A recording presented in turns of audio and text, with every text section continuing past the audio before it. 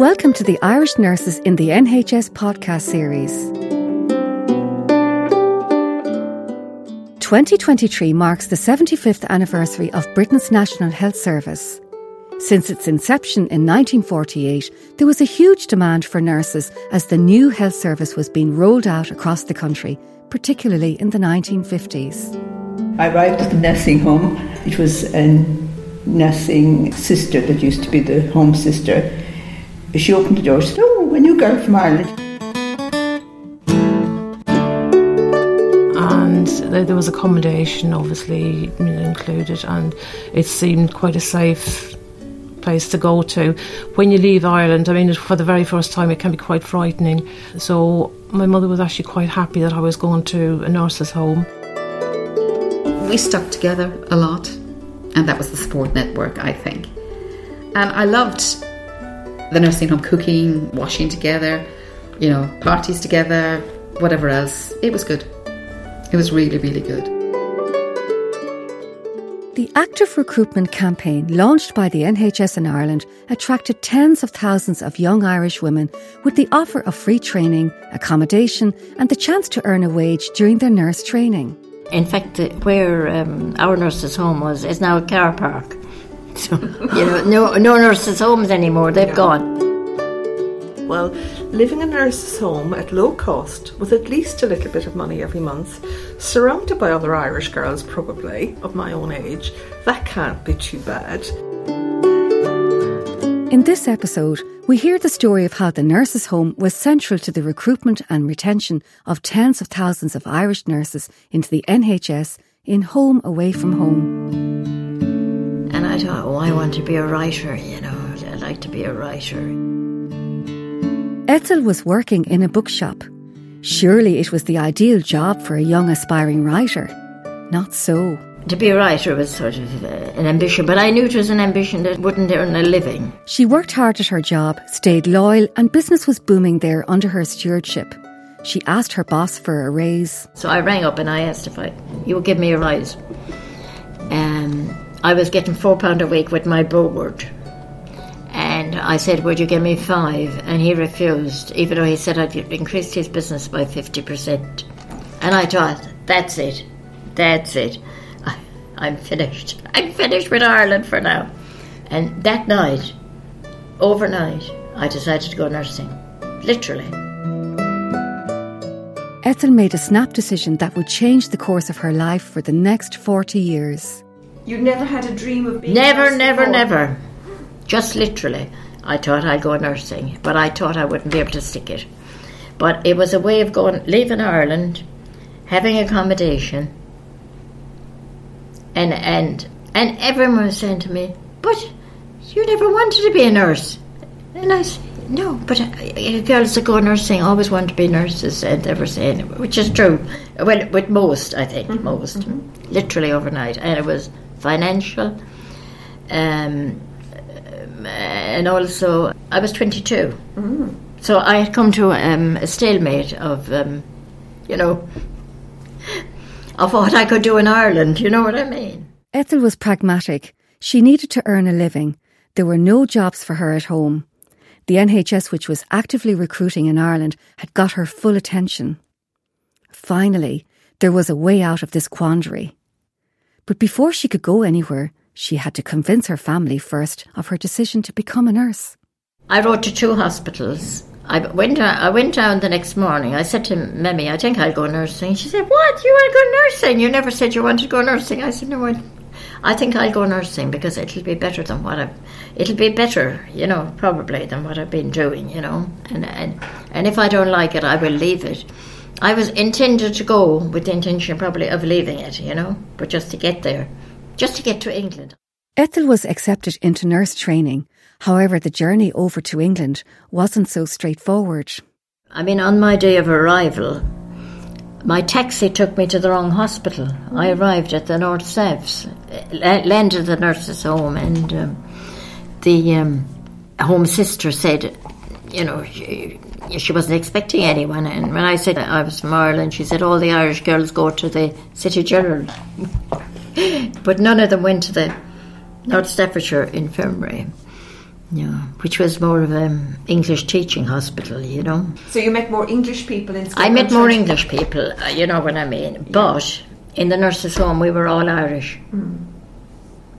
We were all Irish because the matron was Irish and the deputy matron was Irish. And she recruited in Ireland yearly, practically. So there was an awful lot of girls from Mayo there, you know, and we had to be in at 10 o'clock at night, you know what I mean, things like that. But it was strict. But yeah, it was just different. And I think living in a nurse's home, we were, how would I say, we were only mixed with the Irish girls because the English girls mostly lived out. I don't think any of them lived in, looking back. They mostly lived locally, so you were only mixing with your own, with Irish, with your own, yeah, as I say. Ethel and her colleagues completed their training.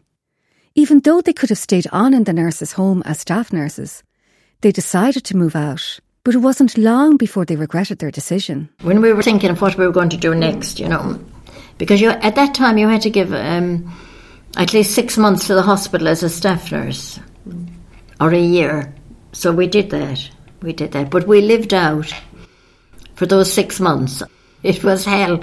We were trying to get back into the nurses' home, believe it or not, after about 2 months because we wanted to get back in, you know. We were frozen and we were starving. We wanted to get back in, back into the nurses' home, yeah, because we would have a staff nurse's sitting room, you know, with an open fire, you know, and better treatment as a staff nurse. But we had made the foolish decision to live out. And there was no going back. In fact, where our nurses' home is now a car park. So, you know, no nurses' homes anymore. They've gone. I actually applied to a couple of places in Ireland, but I found that they were very oversubscribed, and it was actually quite hard to get into nursing in Ireland. Rosemary had always wanted to be a nurse, but it was proving to be almost impossible to get into training in Ireland. So when the NHS came to the table with an offer of free accommodation and training, that sealed the deal for her in more ways than one. And I think the reason was there were very big families, and there was never really a shortage of people to go into nursing. So there was advertisements for nurses here in the UK, and I applied to a few places. I applied to Basingstoke, and quite liked the sound of it, and there was accommodation obviously included, and it seemed quite a safe place to go to.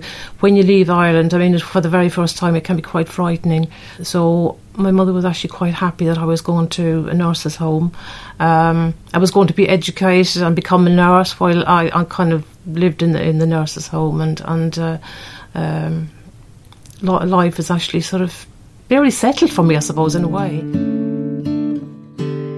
Like Ethel before her, when Rosemary completed her nurse training, she too moved out of the nurse's home and into a flat. And what was that like? Was that hard to get used to?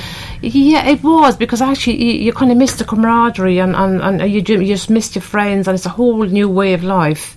Mm-hmm. Because when you live in the nurse's home and you actually close to the hospital, your life is very structured. I mean, you know exactly. I mean, you get up in the morning, you get dressed and have your breakfast and that, and you just walk. The nurse's home was like there and the hospital was there. So it was just very, very convenient. A bit spoiled, really, I suppose. It took a plane, a train and a taxi to get Marie to her new life in Britain.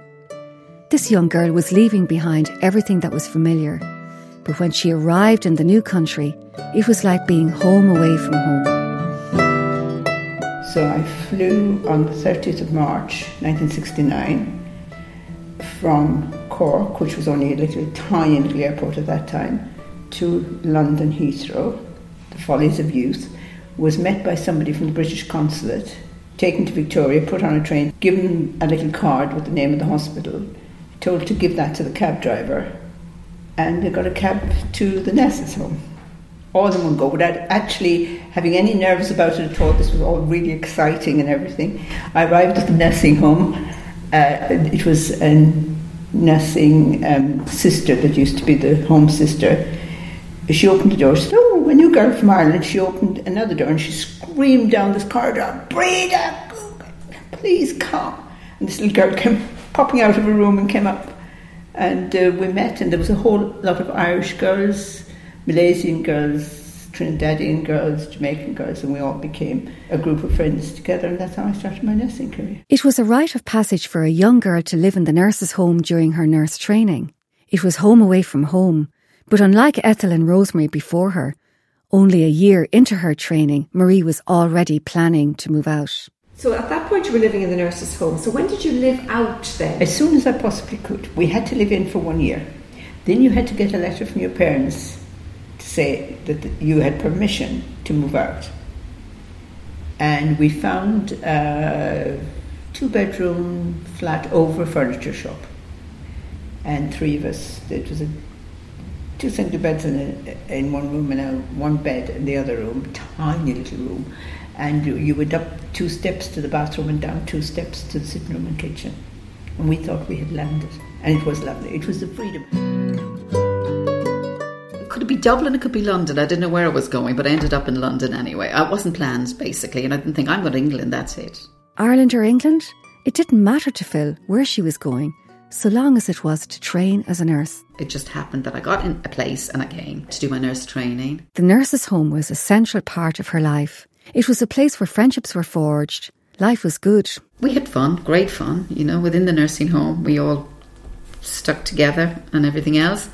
And I'm sure all have probably told you, we used to go up to the Empire in Leicester Square or some big dance hall, maybe once a month or twice a month on a Saturday night. We burnt the candle at both ends, I might add. Some mornings I went in on duty, having not been to bed the night before. But the social scene was, we stuck together a lot, and that was the support network, I think. And I loved the nursing home, cooking, washing together, parties together, whatever else. It was good. It was really, really good. And even on night duty then, it was a real eye-opener. When we came home in the morning, the domestic staff, mainly English at the time, would always have a lovely big bacon sandwich ready for you, and the cleaner would make sure that, the room was warm, and they were nice. They were very, very nice. Did you get your meals, though, in the nurse's home, or you had to buy and cook your own food? No, well, we did. We could cook. There was a kitchen on every floor, but from night duty we used to go into the canteen and they'd have our breakfast ready for us. It was subsidised, really. But there was always the extra bit because you were on night duty and you needed good sleep and everything else. So, yeah, I feel it was good. Mm. I really have more good thoughts than anything else about my training days.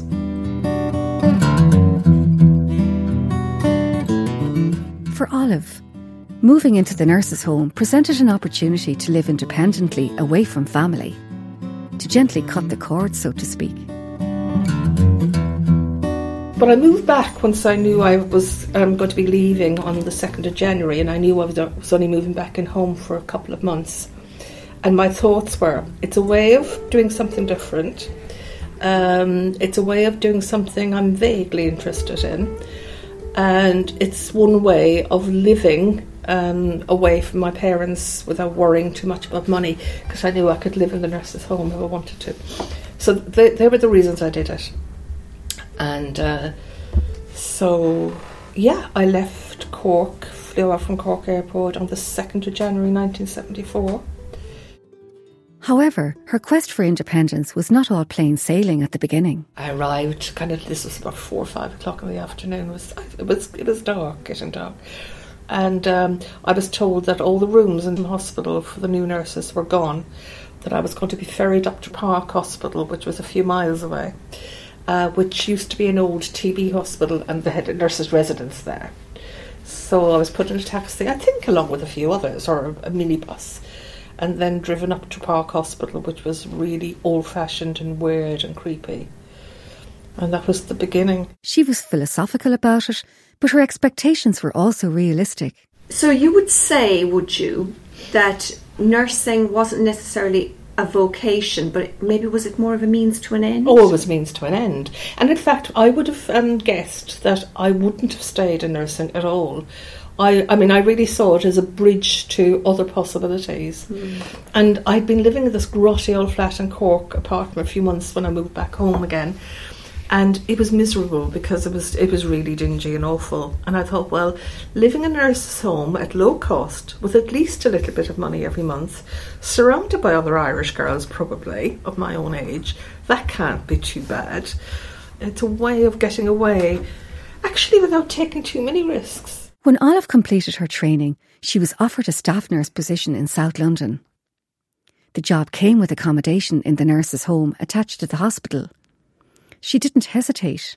She accepted the job, and now that her training was finished, it was time to have some fun.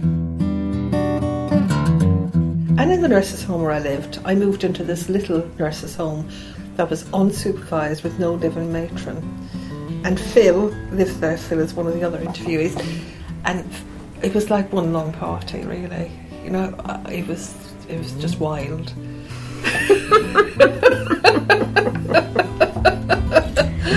Great. Yeah, that was great fun.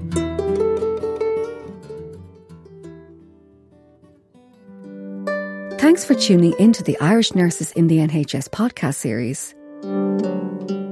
The Irish Nurses in the NHS podcast series is produced by Gráinne McPolin and Louise Ryan in association with the Department of Foreign Affairs, the Irish Abroad Unit and the London Irish Centre.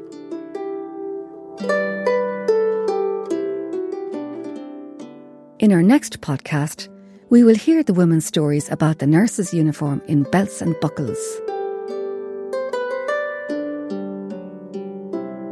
We would like to thank the nurses who contributed to the making of this podcast.